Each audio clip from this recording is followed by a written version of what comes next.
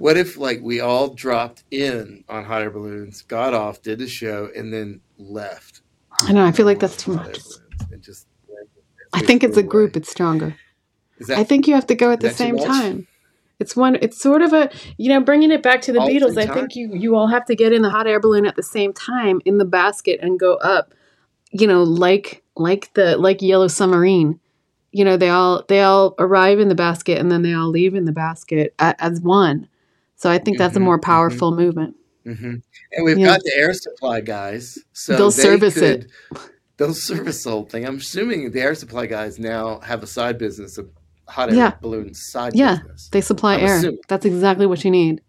That's just good business. And, musicians helping each other out. I mean, I feel like we cracked the code here today. I kind of feel like we can't publish this podcast now because there's too many nuggets of when you gold say nuggets, that people could steal from us. All right. Nuggets, gold nuggets that we're. I think that's your side Aerosmith project called Gold Nuggets. Isn't there a hotel? I don't know. Gold Nugget? I don't know anything about hotels really. I just stay in them. I just go where people book them for me and then I leave. You're listening to a conversation between Harrison Cannon, bassist for many, many bands, and Tamara Federici, producer of Every Band Ever, already in progress. Happy 1-year birthday, podcast. I love ya. If you're just joining us, Harrison has kissed his double bass. That was me saying hello in jazz style. Oh my God, I didn't know you could say hello in jazz. Oh, yeah. Oh, you can say all kinds of things in jazz. Like what? I actually didn't know that. Jazz is so expressive, It's like, I wanted to take all of our old records and just do them all over again in jazz. Like Taylor Swift, but jazz? But yeah, like take the pop sensibility of Taylor Swift, mix it in with the Beatles, and then jazz it up. That sounds great. You talked me out of it. I know. Well, I didn't think it was right at the time. I think it was also I was working with the Beatles and you guys at the same time, so it was sort of a quandary for me for a little bit. I mean, there's two really different styles. Travel, right? Yeah. Because which album were you working with the Beatles? Wow. That particular one was the White Album, but you guys was working on your first album. So, right. Just for folks who. Yeah, just in case people don't know, you had 3 albums. I worked on all of them. It was of course. Russell Page's. I work with a lot of notes. Don't be offended. I work with a lot of bands, and so dates and times and specific albums in a specific row are daunting to me because they kind of all switch around to me. But the first one was. Yeah. I never get offended because I just enjoy that you show up and I kind of wish you had told me at the time that that you had just come from 1968-69 Beatles session in Abbey Road to join us in Chapel Hill it was actually in Raleigh at Jerry Key's studio. Wow. Yeah. You never you just didn't mention that. I just feel like that was oversight. I don't know. How would you have felt if I told you at the time? Would that have been a great thing to know or a bad thing to know? It would have been probably a little unbelievable. I probably would have not believed you. Maybe. I don't know. I guess it depends on how you would have told. Like if you had taken me aside and said, look, I can, 1, travel through time, and 2, I have produced every single record ever made. And I would have been like, get out of here. I would have been like, get the fuck out of here. I know. I just kind of forgot about it to tell people, I would just kind of was. Yeah, I was, like when I'm working with you guys, I'm working with you and with your bands, I'm just focused on you and making a good album with the bands. So it doesn't really come up much because I just kind of compartmentalize. You have to be fully present at each one. So once you kind of hop, you're going to be present at that. So I will tell you the Beatles heard some of the early tracks for Feet in Mud. I always felt like Paul kind of ripped me off, but I was like, but that's impossible because oh my God, he wrote that like 20 years earlier. But I kind of felt like there were some bass lines that I felt like, man, Paul's kind of taking my stuff and really putting it on the White Album. I I don't know. It's hard to say. I mean, that's what's so weird about music lawsuits these days is sort of like, it's that exact thing, actually. So Yeah. it's just, there's not enough interpretation for the law for what I do with them. So I just sort of like, let it be, as they say.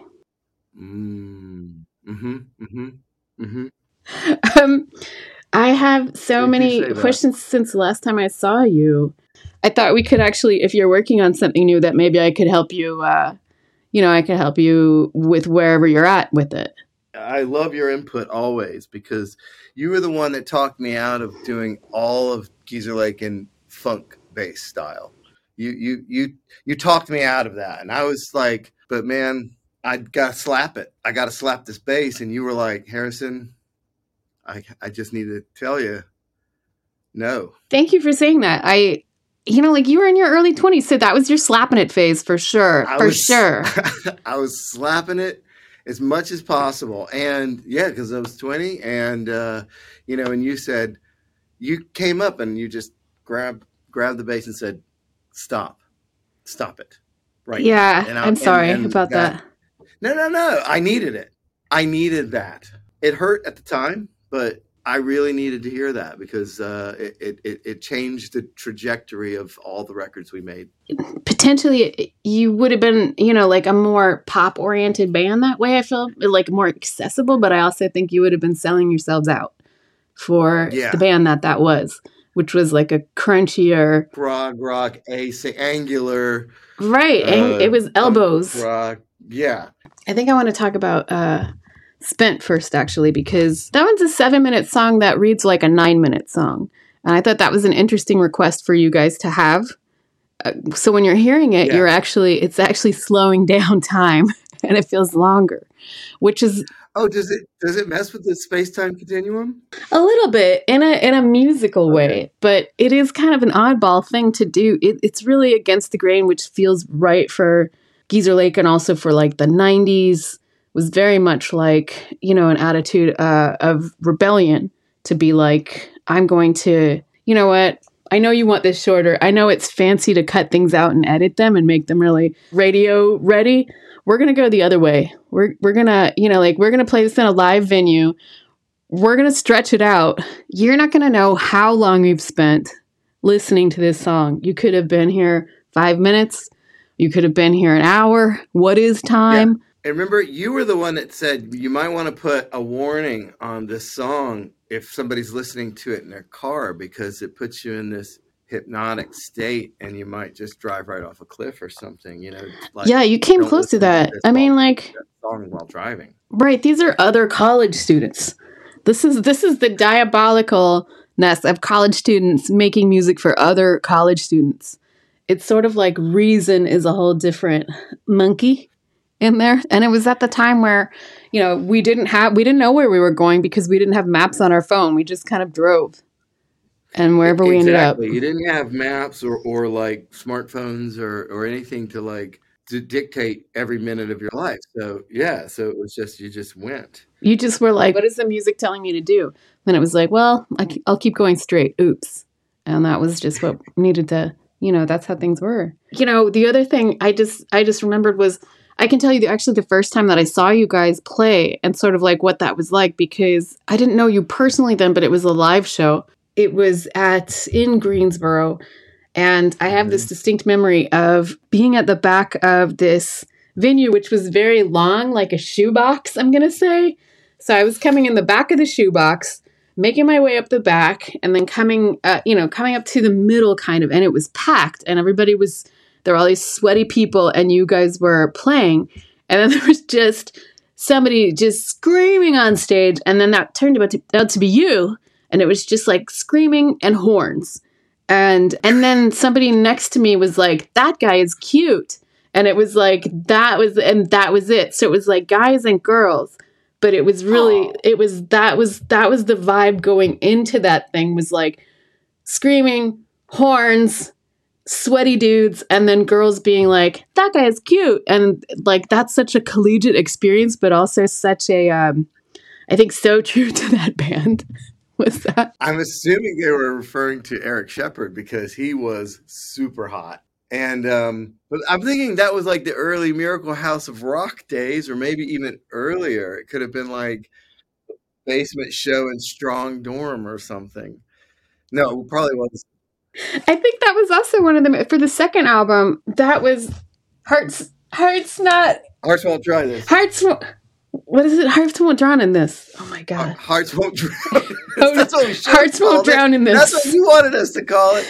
But Chris was like, no, it's got to be Hearts Won't Try This. Oh, Hearts Won't Drown in This felt kind of like, I'd done The Cure and I was like, that worked for them. That kind of angst was really his bread and butter. Yeah.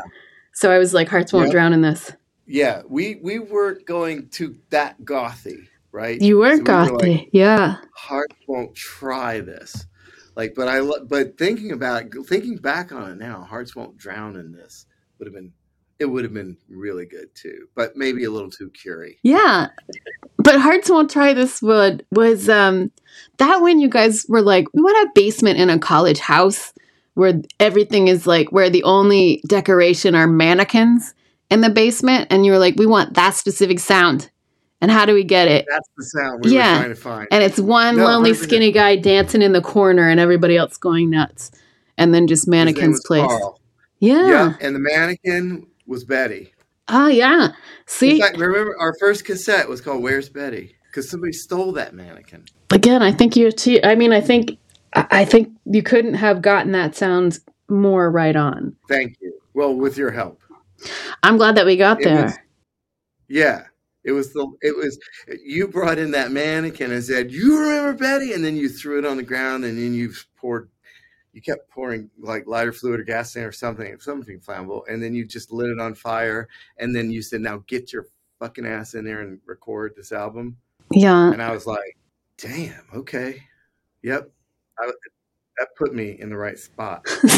Sometimes you have to do different methods for different bands. And, like you have to kind of bypass a fire code. I mean, that's always been my rule.